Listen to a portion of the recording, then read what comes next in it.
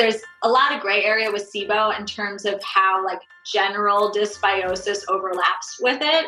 And as you said, like it's never just SIBO. There's usually kind of a bigger issue at play, even if it's not necessarily causing the issue in and of itself, since we talked about those other three buckets that are a little bit more tangible for how things go off the rails. But I think it's so dangerous for people to be told that the low FODMAP diet is the key to healing, because a lot of them stay on it for too long. Welcome back to the Essentially You podcast, all about reinventing your health with safer, cheaper, more effective, natural solutions and powerful lifestyle changes so that you become the CEO of your health. I am your host, Dr. Marisa Snyder. Now, before we dive in today, I want to just quickly share that for the entire month of January, while I'm still on maternity leave with my little man and our little family, I will be focusing on one episode per week, and they will roll out every Tuesday. Now, I was able to make sure that December had 2 episodes per week, but to make things a little bit easier, I'm going down to 1 episode per week for the next 3 weeks. That first episode this month was last Tuesday. And I just wanted to just give you a heads up in case you were looking for those Friday episodes. And I just want to say thank you so much for your incredible understanding. All right, now today we are talking about your digestive system, the source where vital nutrients are being absorbed, but also where many of us struggle with gas, bloating, discomfort, among many other symptoms. Now, one of the ways in which we end up having issues is due to gut dysbiosis and SIBO, which stands for small intestine bacterial overgrowth. Now, SIBO is exactly what it sounds like. It's a type of dysbiosis, which simply means an imbalance in the trillions of bacteria that dominate the gut. In the case of SIBO, however, it's not necessarily the imbalance between good, beneficial bacteria and bad, pathogenic bacteria, though it can be part of it. Rather, the main problem is the location of the bacteria in the digestive tract, not the type. So when unwanted bacteria begin feasting in your intestinal lining in the small intestines, the result is often leaky gut disease, which is an increased permeability of the lining of the small intestine. Now, the byproduct of leaky gut disease, where large food particles that are not meant to be in the bloodstream seep into the bloodstream, often leads to food sensitivities, food intolerances, and autoimmunity, to name a few. Now, some of these unfortunate symptoms that point specifically to SIBO include bloating, gas, burping, reflux, and other discomfort after meals. Now, constipation and diarrhea are also common, but usually you have one or the other. Now, given that SIBO is affecting millions of people, I wanted to invite Phoebe Lapine, the author and podcast host of SIBO Made Simple, to share the lowdown on SIBO and how to address it head on. But before I welcome her to the show, I want to quickly sing her praises. Phoebe is a writer, gluten-free chef, culinary instructor, Hashimoto's advocate, and the voice behind the award-winning blog, Feed Me Phoebe. She's the author of The Wellness Project and has chronicled her journey with autoimmune disease. And SIBO Made Simple is a patient Bible to healing small intestinal bacterial overgrowth. She is the host of SIBO Made Simple podcast. She's also appeared on Food and Wine, Self Magazine, Cosmopolitan, and many other publications. And I'm so excited for her new book, SIBO Made Simple, which has got amazing recipes and really everything you need to conquer this particular bacterial issue. So let's bring Phoebe on to the show.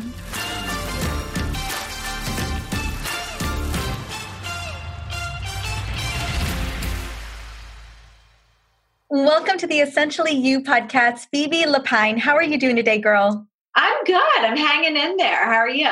I'm doing good. I am so excited for our conversation. I actually haven't had a guest come on and talk about SIBO. We talk a lot about digestive health here on the show because it is so critical, as you know, more than anybody. But I know this is an issue that comes up for a lot of people, diagnosed or undiagnosed. And I'm really excited to shed light on what we can do to help support our gut, especially when we're dealing with SIBO. Now, before we get into all of that, all the nitty gritty, I would love to have you just take a moment and share that defining moment with us that led you to do this work that you're doing in the world. Oh my gosh. Well, there have been a few defining moments along the way. Long story short, I have been a food woman of many trades for the last decade plus. And it was ironically my love of food that prevented me for many years from actually taking a lot of my mysterious symptoms seriously. I was diagnosed with Hashimoto's thyroiditis when I was 22, and eventually kind of those symptoms caught up to me right as my food career was taking off. And I'd say the culminating moment was somewhere along the way there when I was just debilitated with pain, like pretty much after every single meal, which was more than an occupational hazard, and ended up trying to do the functional medicine route, but really feeling kind of overwhelmed by that path as much as I knew that food could be medicine and should be medicine. It also opened up kind of a whole can of worms, as you know, that everything in my apartment was going to kill me. I was in my mid-20s and couldn't really afford to go all in on the healthy functional medicine lifestyle at the time.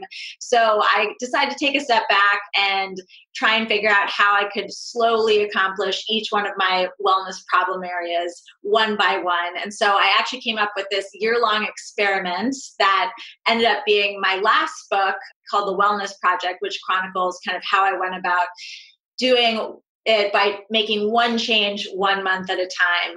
So that was kind of my like chapter one of my health, and really got me talking to a lot of people in my audience who were just in it for the food for a while, and then, came out of the woodwork with all of these autoimmune diseases and sharing, their experiences and their stories. And then ironically, about 6 months after my book came out, I started coming down with these mysterious digestive symptoms again, ones that I thought I had kind of overcome. I was, burping a lot after each meal, which was like a little bit strange. That hadn't really happened before. Was really constipated. Well, kind of through like the roller coaster of constipation, diarrhea, and just like felt this really uncomfortable distension in my belly. And yet, all of my research on the microbiome and good gut health that I had done for my previous book, sent me in the direction of, just like doubling up on the probiotics and eating a ton of fermented food. I was already adding so much of it to my meals anyway. And eventually I kind of started to tune in and be like, I don't think these ingredients are making me feel very well. And lo and behold, got a full workup, was diagnosed with SIBO, something that I'd kind of heard of in the ether, but didn't really drill down on because I tend to really, go deep on the problems that I personally face so that I can create answers for my audience. And yeah, that just led me down the rabbit hole for SIBO, and I wrote a few series of posts on my site about it, and the response was kind of instantaneous and crazy. Just, again, all these people coming out of the woodwork. No surprise that there was a big overlap with my Hashimoto's audience, which we can talk about in a little bit, but people were just so relieved to have any sort of resources, since there is, stuff on the internet, but it's kind of a little bit hard to navigate. And there's also just a lot of, I think, depressing stories on the internet when it comes to SIBO, just a lot of desperation. And so I was happy to be able to provide kind of a very comprehensive and nuanced view of my personal experience with it. And then that dovetailed into a podcast. I have a SIBO Made Simple podcast, and now a book, SIBO Made Simple as well, which is coming out in January. And quick question, because wow, what a journey, that all relating to the gut. I'm in remission for Hashis as well. And clearly gut was one of the biggest players. And I did do the full functional medicine route, and I did do the full autoimmune protocols and all the things, and definitely cleared it. But yes, it can be very overwhelming, like where to start. When you end up getting diagnosed with SIBO, did your Hashis end up flaring back up as well? Or have you seen that with some of the people that have been on just your community?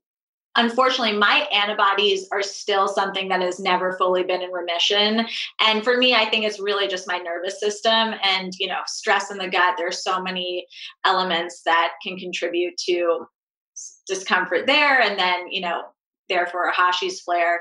But I actually think it was 2 cases of food poisoning that I had over the course of the previous year that were probably part of my root causes. And then, of course, so many of there are a lot of risk factors associated with Hashis that then contribute to SIBO. But no, I thought that actually maybe SIBO had been an issue that had been the case for a little bit longer than I'd given it credit for, and was maybe one of the things that was causing my antibodies to remain kind of like hovering around in like the 300 area, and then peaking at times of like intense stress, which a book launch can also contribute to.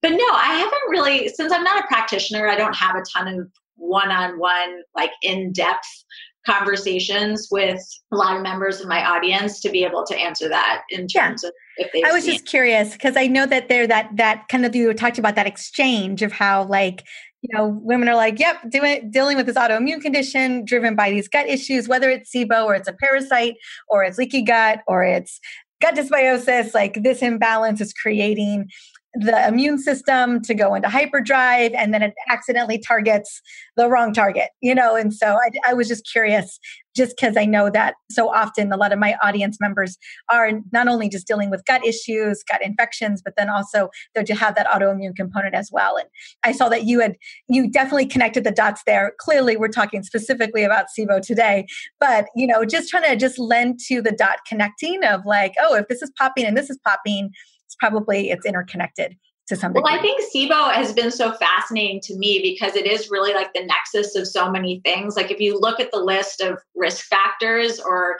concurrent diseases, the list is like, it's hundreds of bullet points long. And we don't really know like the full connection, but it all does come down to inflammation. And so there's obviously a huge overlap with a lot of autoimmune conditions in SIBO. And I think it's such a chicken or the egg thing because SIBO can cause leaky gut, autoimmune diseases can stem from leaky gut, but it doesn't seem like, since the autoimmune disease is a risk factor for SIBO, we can't blame them all on SIBO. And yet SIBO also makes you a higher risk for developing an autoimmune disease because of leaky gut component. I've been trying to get to the bottom of a lot of these chicken or the egg things on my podcast episode by episode. And we can drill down on a few of them, but yeah, it's just, I don't think we still know yet. One of those things. No, we definitely don't. We don't still know. And at the end of the day, I think the gut is kind of that epicenter that we always need to be focusing on no matter what we've got going on. Okay. So one of the things that I know to be true and that I know to be true is that women are more susceptible to SIBO. Talk to me about why. Okay. Well, I think there are some big lifestyle issues that, may seem a little bit more nebulous, but, stress, sleep, those are two biggies. Check. Yeah. I know. And women, we just like as part of society have a lot of burden in terms of stress. And of course, our hormonal cycles are much more complicated than our male counterparts. I mean, you're very pregnant right now, I'm sure. Yes. I know my husband said to me the other day about how he was tired. And I was like, step it back real fast. And it's just so funny. There's so much that we're doing all the time, whether I'm, about to pop or not, my list ain't any smaller. I'll tell you that. Well, to just do like a little recap for those who are maybe not as familiar with SIBO, there are kind of three main buckets for where that long bulleted list of risk factors fall into. And one of them is bacteria not being killed. So we have all of these safeguards in our digestive system via our saliva, the various bile and enzymes, of course, our stomach acid. And so low stomach acid is a big risk factor. And then there are so many things that can contribute to low stomach acid, stress being one of them. And then the second kind of big category is this thing called the migrating motor complex, which is like the street sweeper of our small intestines.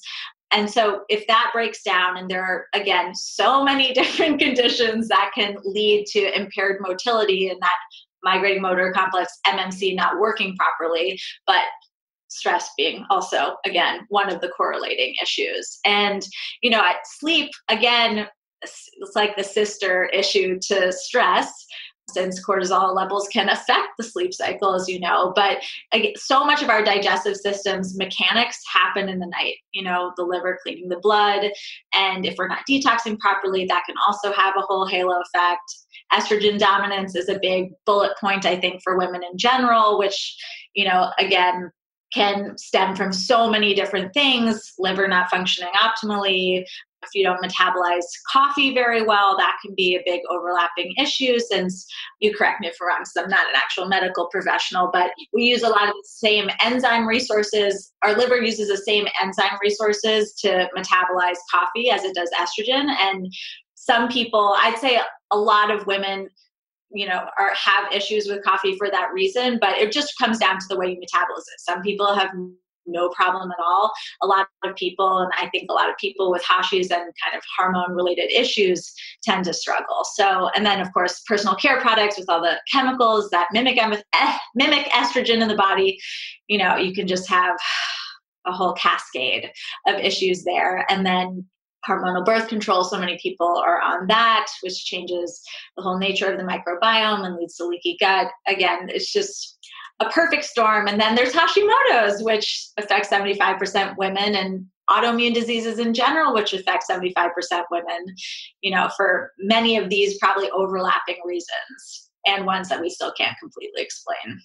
Are you also seeing a link? I know we haven't fully identified endometriosis as an autoimmune condition, but I feel like it's in that category big time. Oh, definitely. And are you seeing that connection as well, especially with this? Yeah, I had just curious, because I just want women to kind of start to see the connection, which I'm loving that we're doing. Doesn't mean we have all the answers, but we do, or the why behind all these connections, but that there is a connection, and it's worth looking at all of this as well. Now, with motility, I know you said the motility is definitely decreased. In terms of symptomology, are we with kind of that roller coaster of constipation, diarrhea, like that's the kind of thing that we'll be seeing going on there? Yeah. I think specifically with Hashimoto's, a lot of people experience the constipation more, again, because of a lot of the nutrient deficiencies, like low B12 actually prevents the MMC from working optimally. So that's another kind of overlapping one. And then, I think the Hashimoto's vicious cycle, chicken or the egg, is so interesting because, we need our gut to be in good shape in order to convert T4 to T3, our inactive to our active thyroid hormone. But then we also need T3 to maintain a lot of these functions that we're talking about in the gut, including the MMC. So I think that can be a real vicious cycle. And it's also one, I struggled for a long time early on with my diagnosis about whether or not to go on medication at all. And I think probably one of the reasons why I had such a tough case is because I resisted for many years, and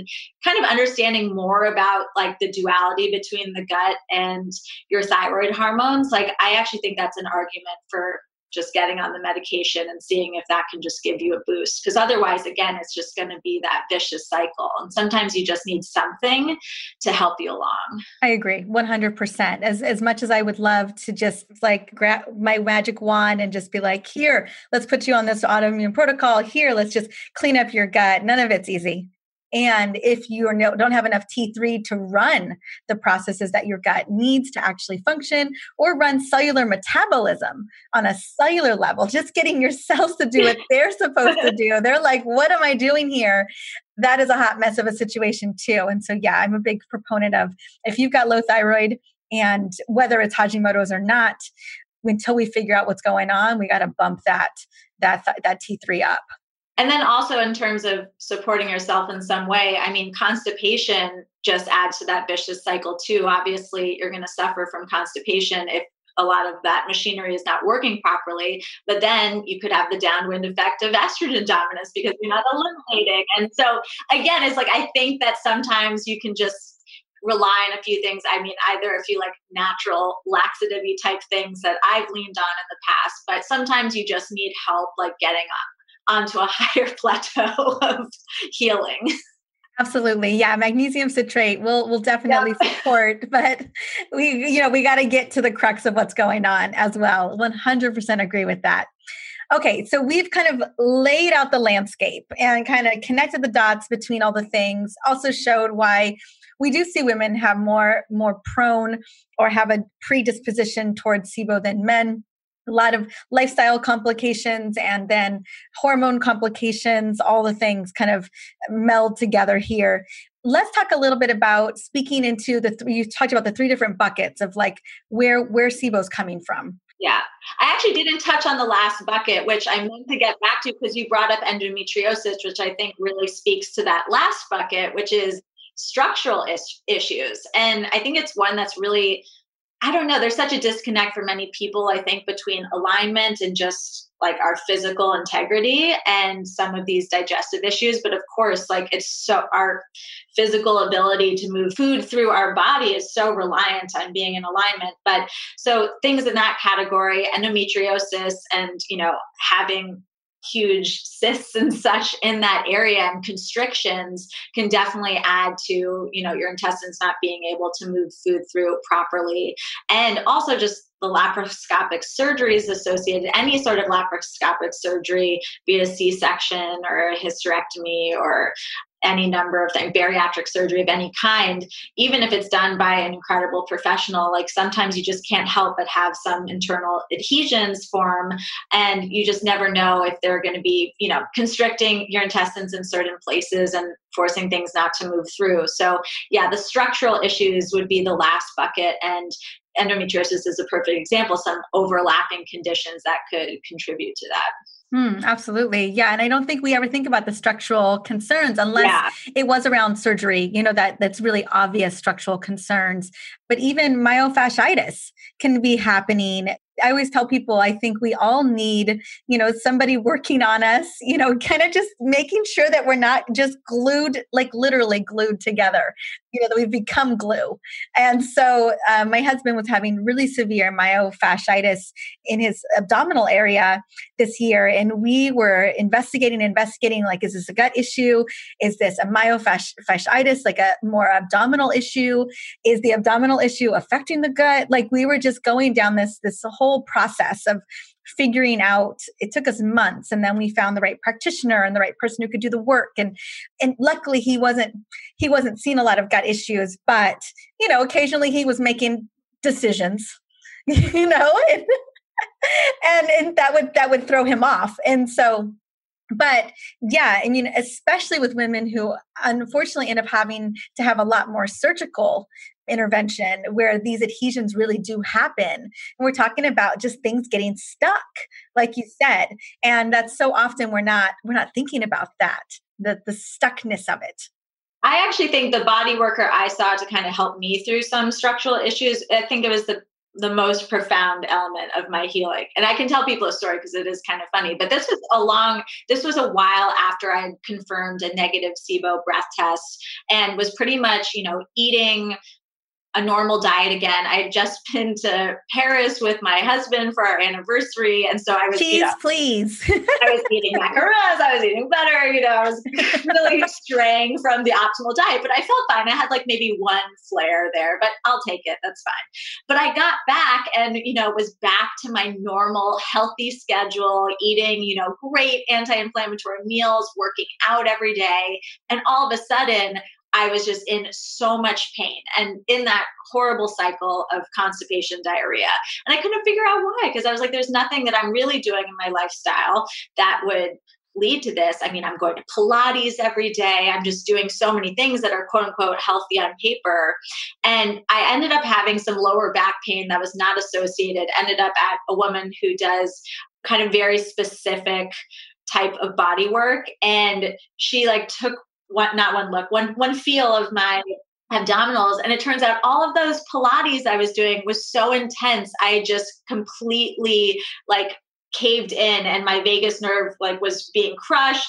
I was creating so much constriction in my abdominal area, and this is all not to say that crunches are bad for you and you can't strengthen your core in some ways. But, sometimes, and I'm in New York City, exercise can be a little bit extreme here, but if you're really sensitive, and I think if your alignment already has some things working against it, something like that, as simple as, creating even more rigidity in that area can really disrupt things. And I literally was night and day. She worked on me. The next day I was fine.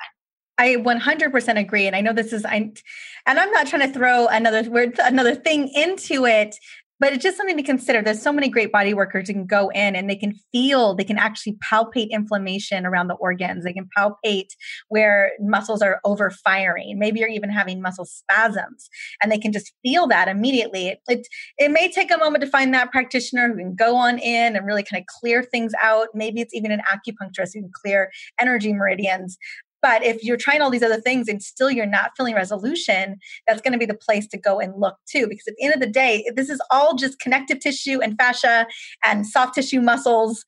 And then we got to make sure those are working, which is a whole different ball game. That's not the bacteria situation. I could definitely, that's a whole different, I call it more, that would be the mechanics. Yes. Mechanics of everything. But you can just, I at the time I could have just gone off and be like, am I having a SIBO relapse? Like, am I, was it just dormant? Am I just someone who has chronic SIBO? Because that's really what it felt like again. But no, it was just vagus nerve being compressed and some things being out of alignment. And I still see this practitioner, for like tune-ups every now and then. I truly believe she's like one of the best people I have on my team. Awesome. I love that. Okay. So now we've got our buckets and now we kind of know what levers to pull here. Talk to me, where do we start first? I'm guessing you said that your test came back negative on the breath test. Was this when you did have it or when you knew you were clear? When I knew I was clear. Oh, yes. okay. I got a positive breath test first that confirmed the diagnosis. Yeah. I get a lot of people through my site who, are self-diagnosing. And I actually really do think that there's a lot to be said for the breath test. It's an imperfect science at this point. It's a little bit of the wild, wild west, but it's the best we have. And I think it's important to know what you're dealing with before you go into a kill protocol, which, even if you're using herbs can be destructive. Mm-hmm. Absolutely. Definitely with kill protocols in particular. Okay. So we take the test, we take the breath test. It is a yes. It's confirming what we know to be true. Now what do we do? And I get we can't give the whole kit and caboodle one. We don't even have that kind of time. And you have an entire beautiful book dedicated to all of this and a podcast where people get to go really into the nitty gritty. But where do we start? Because I know that there can be some conflicting information out there and we could easily go down the big rabbit hole and not end up where we want to be at the end of it. So the three main buckets that are talked about most, I think, in medicine is the conventional antibiotic route, rifaximin, Xifaxan being the best option if you have hydrogen dominant SIBO. And if you have methane SIBO, you can pair rifaximin with another more conventional antibiotic. Rifaximin is actually thought to be a eubiotic, so it's not killing indiscriminately in the same way as a broad spectrum antibiotic. It's sticking around the small intestine, and they've seen that it hasn't really done a whole lot of damage to the balance of flora in your large intestine. So it's not thought of as kind of like a bad option. I know a lot of people, there's a lot of stigmatization of antibiotics, rightfully so. And you'll see in the list of risk factors for SIBO, antibiotic use is one of them. But rifaximin doesn't really fall into that bucket. The other two options that you might have to pair with it for methane SIBO do fall into that bucket. So just something to keep in mind. And then there's a whole spectrum of herbs that you can use that work just as well. Clinically, they've seen to be the case. And then there was recently a study that confirmed it, that worked just as well as some of these prescription antibiotics and are a little bit cheaper. Rifaximin can be quite expensive, which is in, the con category. Then the third bucket is something called the elemental diet, which is an actual treatment, not really a diet in the traditional sense. It's basically a smoothie that has distilled all of your nutrients down to micronutrients, their most essential form, so that they're assimilating so high up in your intestines that if you have bacteria there, they don't really have a chance to feast off of anything. So that involves, in terms of a therapeutic dose, or not a therapeutic dose, as a treatment, you just getting all of your nourishment from that shake for 2 weeks straight, which for a lot of people, myself included as a foodie and a chef, don't seem to gravitate towards. But it really comes down, there are a lot of different options out there, and it really comes down to lifestyle. Again, if money is an issue, you may be weighing that. If you wanting to do something quote unquote natural, that may push you in one direction. Some people, who have really high gases will just want the most effective option, and elemental diet actually is the most effective for reducing high numbers of gases quickly. So yeah, I have more information even just on my website on those options. Dr. Allison Seebecker is an amazing resource. She's like one of the queens of SIBO out there on the web, and she has lots of things, lots of resources on her website for, some of these nitty-gritty treatment options. And that's really just really figuring out and picking your path. So like the pros and cons, what does it all look like? Depending on what your symptomology is, you take all of these things into account, your finances, all these. And how sensitive you are. I think that's a big factor too. And also if you think that there could be other things going on, like some of these herbs are a little bit more broad spectrum. They have antifungals in them. There are certain compound protocols that you can do that also have antifungals in them. And then the elemental diet can also be effective on a yeast overgrowth and parasite, and a couple different things. Yeah, because what are the odds you just have SIBO? Exactly. It's never really just SIBO. Yeah, really exactly. So just a heads up, there's probably other pathogens involved in this process. And with the herbs, like you said, if it's a fungal pathogen, or it's a parasite pathogen, and, just trying to figure out and navigate. Unfortunately, I don't think the antibiotics are going to knock those pathogens out as well. You probably have to do the herb route too, along with that. So yeah, so it gets a lot more nuanced. Juggle back and forth. Like there's usually a few courses for people if you have really high gas levels, especially.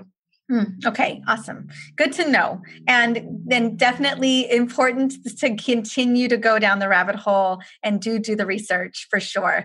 Okay, so talk to me about, let's just talk specifically, let's say the shake's out for 2 weeks. And I get that. Let's just specifically, let's connect about SIBO. What kind of foods should we really be focusing on? And I know that just the short list is probably not going to be enough of what needs to be done, but just kind of giving people a sense of I know that there's definitely probably a little bit of inflammatory food restriction that we're looking at here. Yeah, so I think the most popular dietary approach is the low FODMAP diet. It's the most data backed for IBS, and it's thought that 60% of all IBS is SIBO, so therefore you can kind of extrapolate that it's going to be similarly effective for SIBO. And I think it's the diet that has the most resources out there, like in the IBS camp. So it's what a lot of practitioners recommend and lean towards. Certainly, what my MD put me on. But I do think that it's a little bit problematic in that, as you mentioned, it doesn't necessarily tackle some of the big allergens. You can still eat a low FODMAP diet and still have gluten and dairy to some extent. Yeah, and that's always been really confusing to me. I mean, when I first heard about the low FODMAP diet, again, it was like I was researching my other book. I didn't know anything about SIBO, and I was so confused by it. And I actually was at a wedding with a friend of mine from college who's now like the head of gastroenterology at a hospital. And we were talking low FODMAP diet, as one does, at a cocktail party. At a wedding, yeah, absolutely. Yeah, exactly. And he was so encouraged by it. And I was encouraged by, a member of the mainstream medical establishment being excited about any diet. But at the same time, I was like, I don't understand it, because you look at the list of foods and then you look at the list of foods that pretty much every microbiome scientist say are good for the microbiome, and they're complete opposites. So honestly, SIBO to me explains why a low FODMAP diet is effective in terms of symptoms, because if you have perfectly normal bacteria in the wrong place too far up in your digestive tract and you feed them the foods that they enjoy most, then of course you're going to have some sort of gas as part of that, and having it get trapped too far up your intestinal tract as well. But I also, there's, I think, a lot of gray area with SIBO in terms of how general dysbiosis overlaps with it. And as you said, it's never just SIBO. There's usually kind of a bigger issue at play, even if it's not necessarily causing the issue in and of itself, since we talked about those other three buckets that are a little bit more tangible for how things go off the rails. But I think it's so dangerous for people to be told that the low FODMAP diet is the key to healing, because a lot of them stay on it for too long. And then there is research that the longer you stay on the low FODMAP diet, and if I think it's something more than 2 or 3 months, then it really does start to have negative effects on your large intestine, the bacteria there. So I think you have to be careful with it.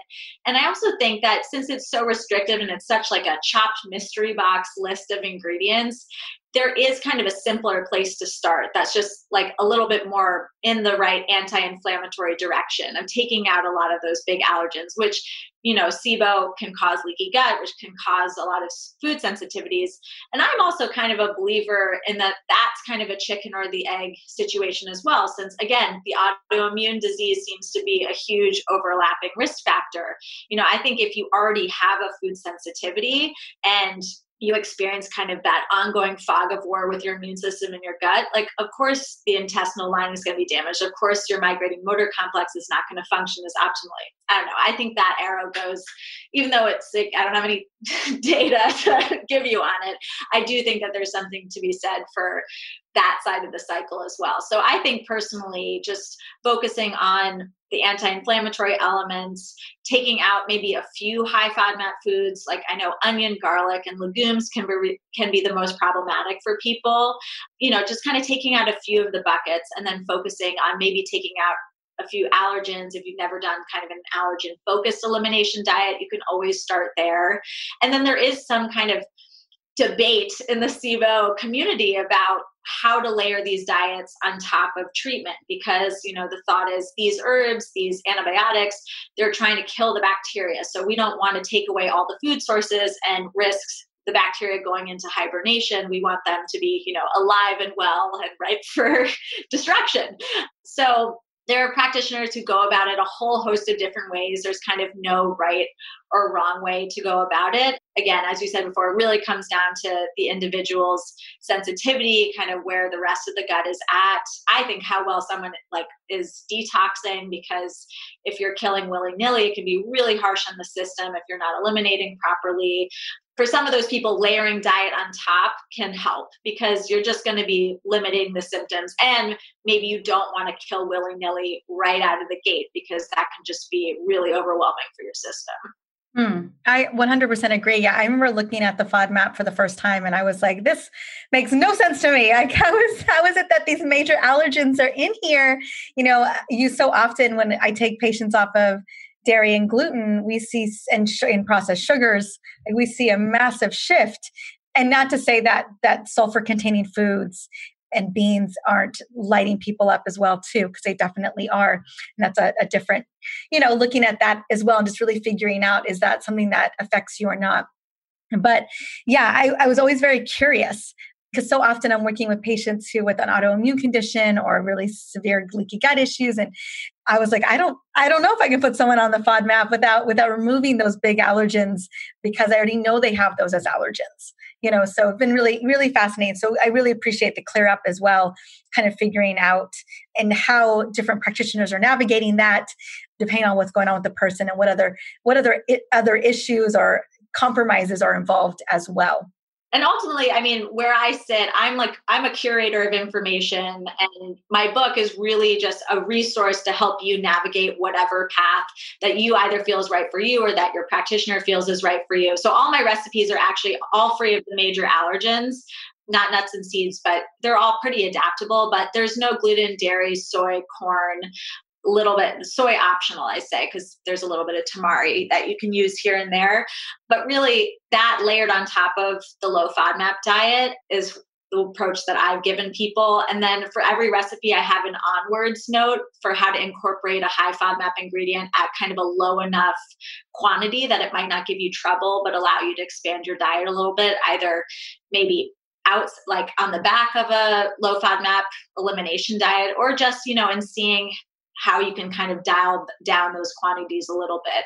That's the thing with the low FODMAP diet that I think is beneficial to some extent, is that it really just teaches you that diversity is the spice of life. And, we don't want to be overloading our system with large quantities of one ingredient, which I think ultimately, if you end up adding back all of the vegetables and plants under the sun, can be kind of, a good learning to keep in mind going forward as you live a life of a beautifully diverse diet. I love that. And I was going to ask you specifically about your recipes inside of this new book too, because I was taking all this information and then curating And then being a foodie, kind of what was your approach based on what you're seeing is working, based on all the research that you've done, and based on what feels like in high integrity for you, right? Because it's especially when it comes to a book, it's really, where is our philosophy? Where's our deepest truth? And how do we stand in our highest integrity and really, and then also be able to serve our people? And so I was really curious to see kind of, where your recipes landed based on all the things that you had to take into account, which I think is really awesome. I love where you landed. Oh, thank you. Well, I mean, I love that you put it that way, because it is where I come at it. I'm not as concerned. I did have to do a lot of, make sure that everything really did fit within the low FODMAP diet. But that honestly is not the highest priority in terms of what I want to give people. I think a lot of people who get diagnosed with a chronic illness, they may not even be cooking to begin with. So I always want to make sure that a recipe is easy to execute, works every time, tastes super good, just as good as any recipes you'll get, from the best cookbook authors out there, since that's what my background is to begin with. And then I always want to make sure it's anti-inflammatory in nature. So it has a lot of color, has a lot of good ingredients in there. There's a lot of low FODMAP recipes out there that are just not healthy. They have, cheese, and not that the cheese is bad, but they're just kind of low FODMAP versions of comfort food. And there's nothing wrong with comfort food. I'm kind of trying to just layer on kind of anti-inflammatory element to the comfort food as well. And to do that, I mean, I take a lot of inspiration from other cultures. It's a very multicultural cookbook. There's a lot of influence from Asian cuisines, from Indian cuisine. And yeah, I think that really gives people a lot of excitement and fun flavors. There's tons of fresh herbs in there. Obviously, if you're going to want to be taking it in pill form, you want to be eating it too. And yeah, just kind of adding as much as I'm subtracting, so that hopefully people don't even notice the subtractions. I love that. And also, again, if it's a lot of women who are struggling with this and we know that they have other concerns and issues as well, it's just, creating lower levels of inflammation in the body is always the win, and so I 100% agree with you. As you were naming off, I have a book coming out soon, and we have recipes in it, and so much goes into this, as and removing all the inflammatory, just all the same things you said. Nuts are not out, nuts and seeds aren't out as well in mine, but they're easy to remove if someone wanted to. But at the end of the day, are these easy recipes? Are they delicious recipes? Lots of yummy herbs and fresh fat, like all kinds of colors, and like all of that is being taken into consideration, but also knowing that these foods are ultimately going to be just so nourishing at the same time. And so just, again, it's really about where you land on it. And so that is really exciting. Anything else that we should know about this book? I feel like I love this conversation because I know this is so nuanced, and it's important that I know that you wish and I wish that it was just this 5 steps, do the 5 steps and you're good.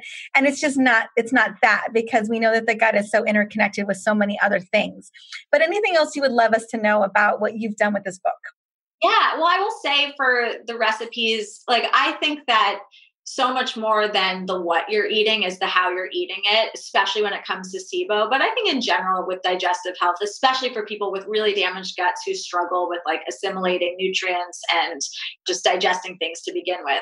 So I do have some raw salads in the book, but generally I've had a mind towards making sure that things are partially broken down, pureed, cooked, lightly steamed, what have you, just so that those with a really damaged gut don't have to do too much of the work themselves.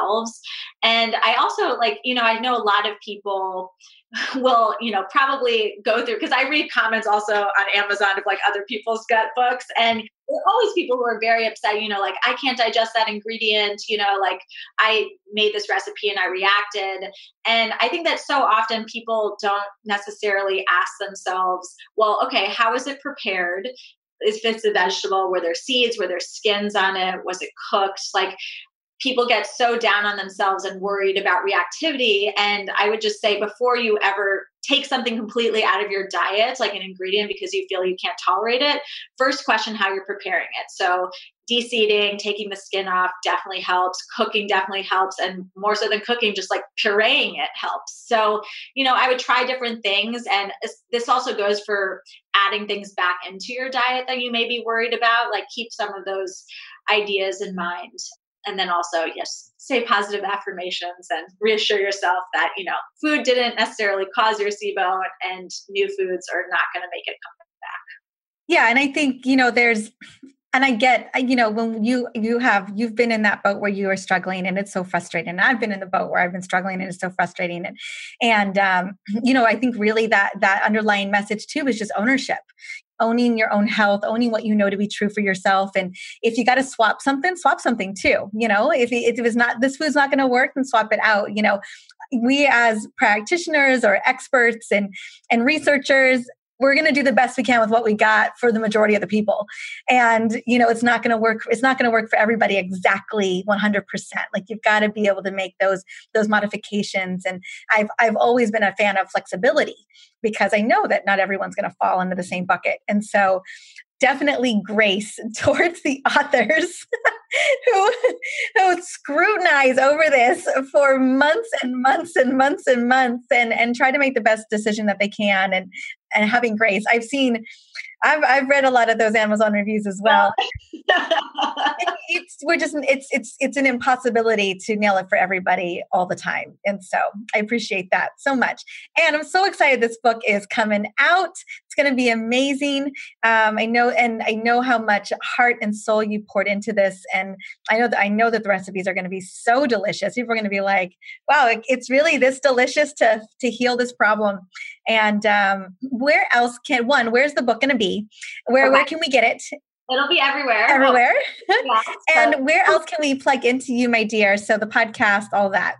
Yes. So to find the book, you can actually go to SIBOmadesimple.com, and there's some fun pre-order bonuses and some things that will probably be available after the fact as well. I'm doing a whole series of low FODMAP cooking classes. So if you pre-order the book, you will get access to one of my live classes to cook with me in person. It's very fun.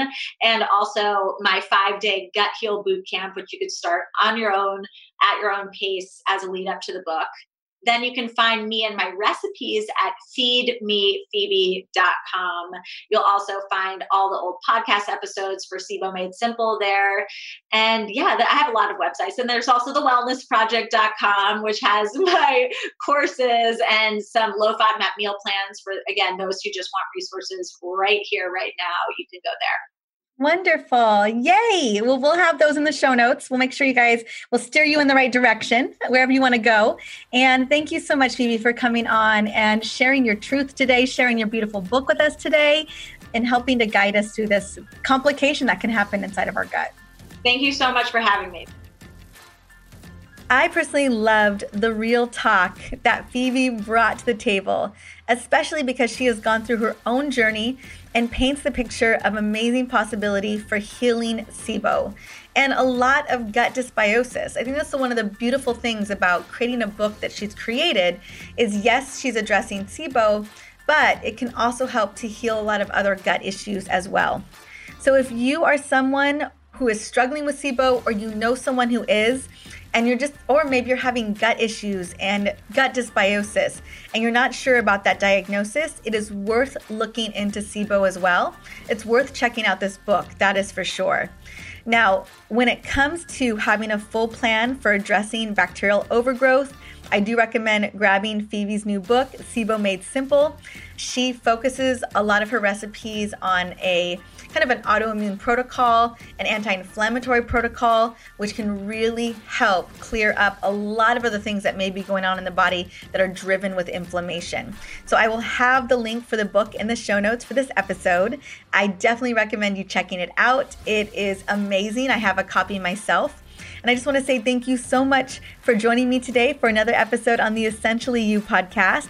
If you are loving these episodes, head on over to iTunes or whatever you love to listen to podcasts and leave a quick review.